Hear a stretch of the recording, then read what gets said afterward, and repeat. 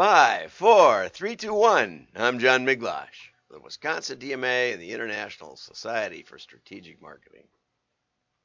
If you try to look that up, you'll find something. Some good stuff in there, but not something I've put up much lately. The WDMA is right up to the minute, and we'll have the articles available, wdma.org, almost right after I finish. That's the way it is, man. We're really fast. So let's get into the news, okay? We're starting off with Tom Fishburne over here. He says he's going to talk on artificial intelligence, okay? Which some says is an oxymoron. I kind of lean toward that. And it was a title that was created in the 50s.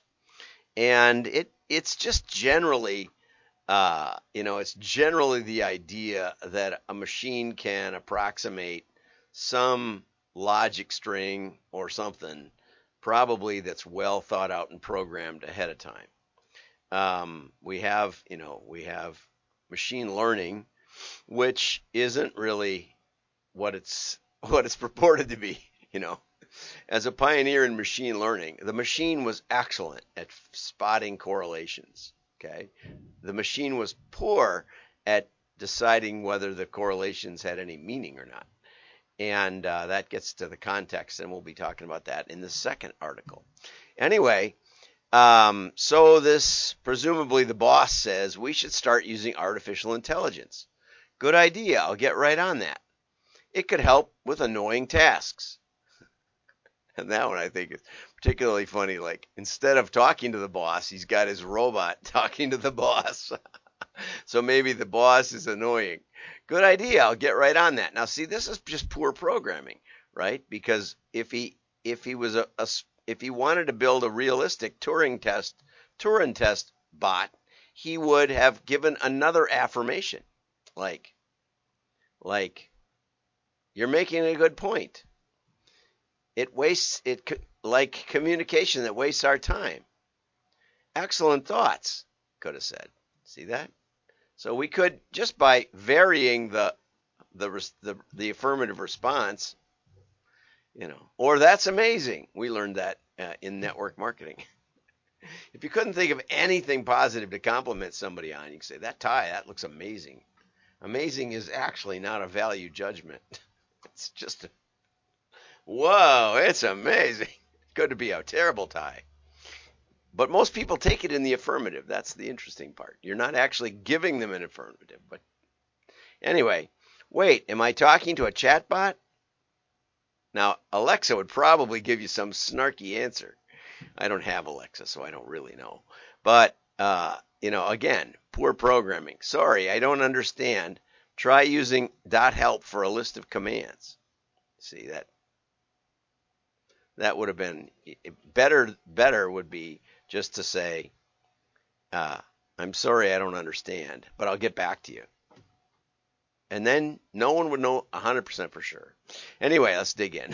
Children are not only digital natives, they're AI natives. And since we don't have a really good definition of what AI is, this observation comes from Cynthia Brazil, an MIT professor and founder of Responsible AI for Social Empowerment and Education. Sounds like too long of a name. Artificial intelligence is impacting every walk of business life, and in my opinion, mostly negatively.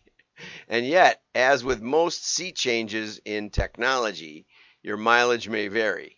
I don't understand this sea change. I mean, the sea is always changing, so maybe that's a euphemism for a change in the weather applied to technology, and mileage may vary, of course. A study from BCG Gaming found that only 10% of businesses see significant financial returns on their AI investments. And that's usually because the AI isn't doing something that's very easy to measure. Now, when we did machine learning, or when we do it, we try to compare against what they're doing at the time. We try to begin with head-to-head testing, and that is an excellent way to start. Another good way to start after that, a follow-up, is to do holdout testing and to say, okay, this is the impact of mail, because a lot of times you're fighting mail itself more than you are fighting. And why is mail connected to AI? Well, the reason is, as you've heard on this show before, with mail, you know that someone engaged with it, even if they didn't purchase. There is engagement. You have to look at it. You have to read it. Whereas in digital, we train our eyes to go completely ignore it. And you probably can't remember one single digital ad so far today, although you've probably seen dozens. Okay, what often gets overlooked or underappreciated in the adoption of any new technology is the culture of the organization. That's kind of where he's leaning. Scott Brinker, who I didn't know who it was, but I think it's the CEO of HubSpot. I looked that up. Technology changes exponentially, organizations change logarithmically, and people change negatively. We get old and worn out. Or maybe arithmetically. That would be along with the that would go along with the metaphor, if you will. I'm not sure. Again, I think that there's something right in that you have to change. I did an article last week, and it said that that that people doing mail embraced data first, and then the results dramatically improved.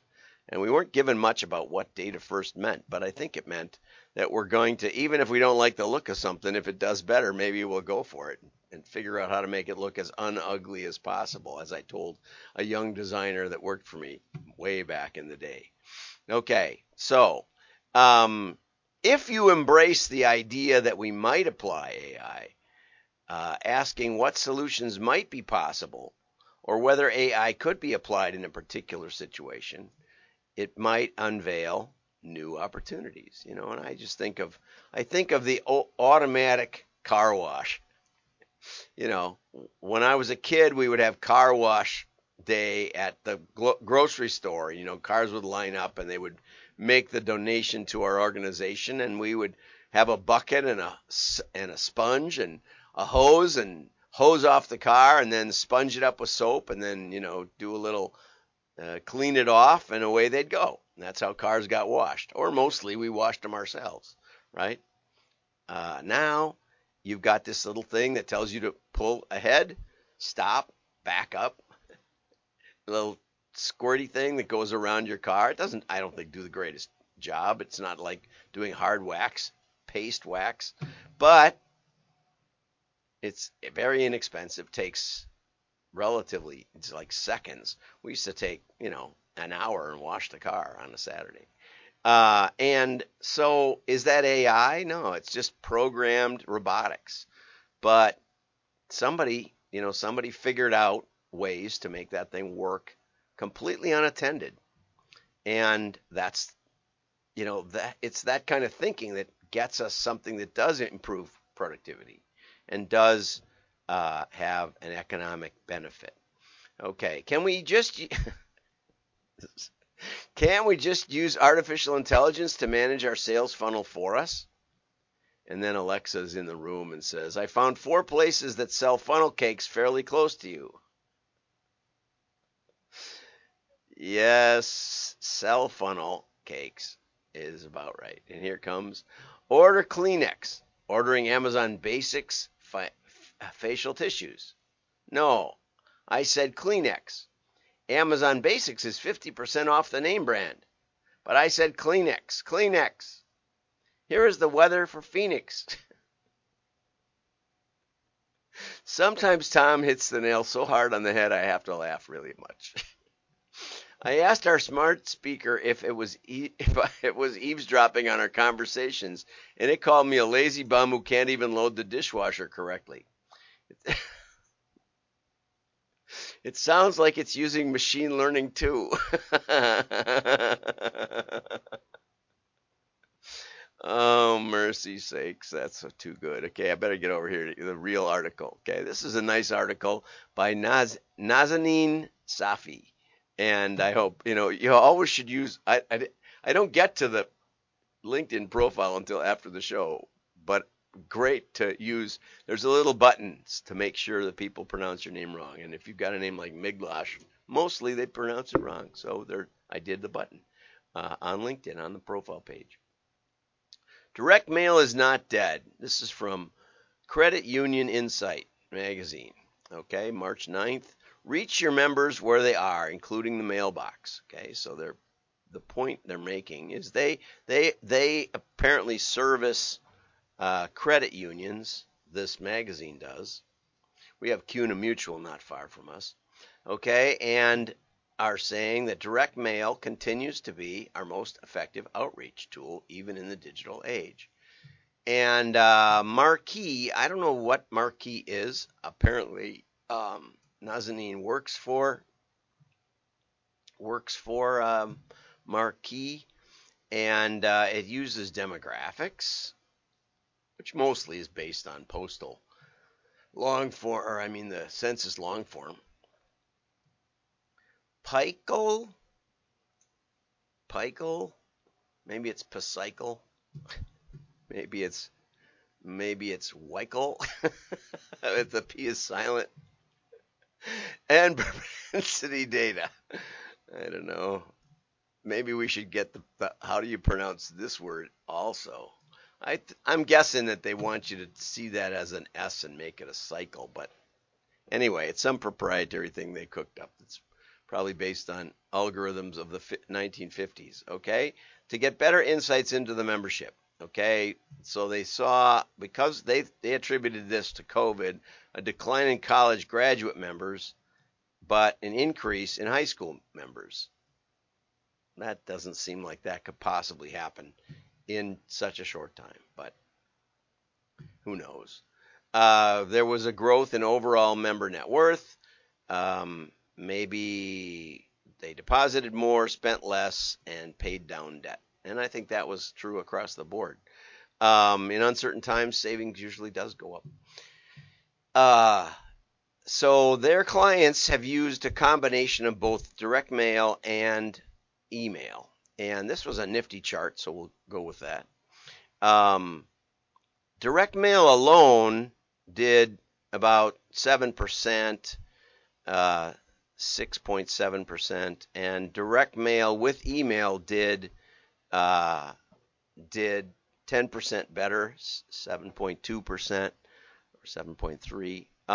But it wasn't that big a deal. I mean, adding email to direct mail did not give it much of a bump in response rates, but email alone did.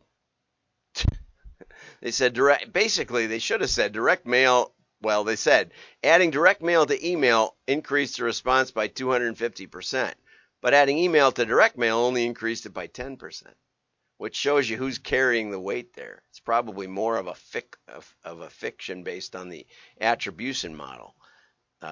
So 3 times better. Doesn't look like quite 3 times better, but anyway. And here's the balance per account, and it only went up 1% or 2, something like that. But the balance per account, it looks like acquisition-wise, the balance per account acquired by mail or mail plus email, although there's almost no difference here at all. But direct mail, and we've seen this before, digitally acquired catalog customers, digitally acquired, do about 1/4 as well as mail acquired. So when their first impression is your catalog, it does far more.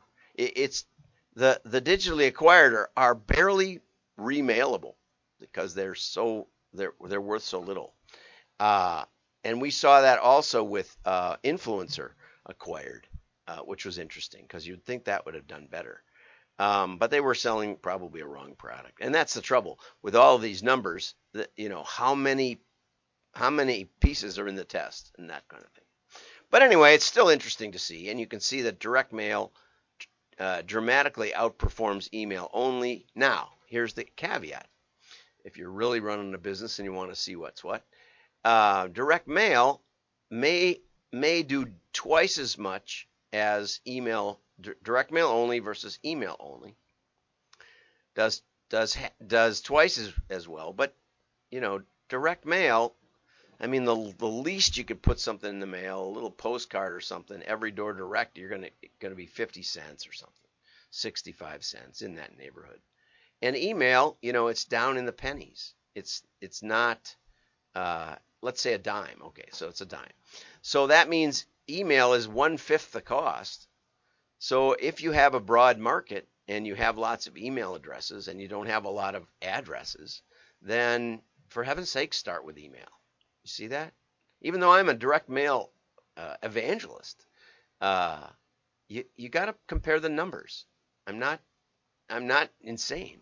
I don't advocate one media over another just because one medium over another just because it has a higher response rate. I mean, you can go door to door, but it's expensive cost per contact. You can send out a sales force. It's expensive cost per contact. It'll outperform almost everything, right? Okay, so just keep that in mind. It's an interesting article, and it has some data, and I like it. So Nazanin, thank you for that, and I'll send you a little note on LinkedIn. Have a great day. Like and share. Your friends will know you're smart. Bye bye. Hi, Ted.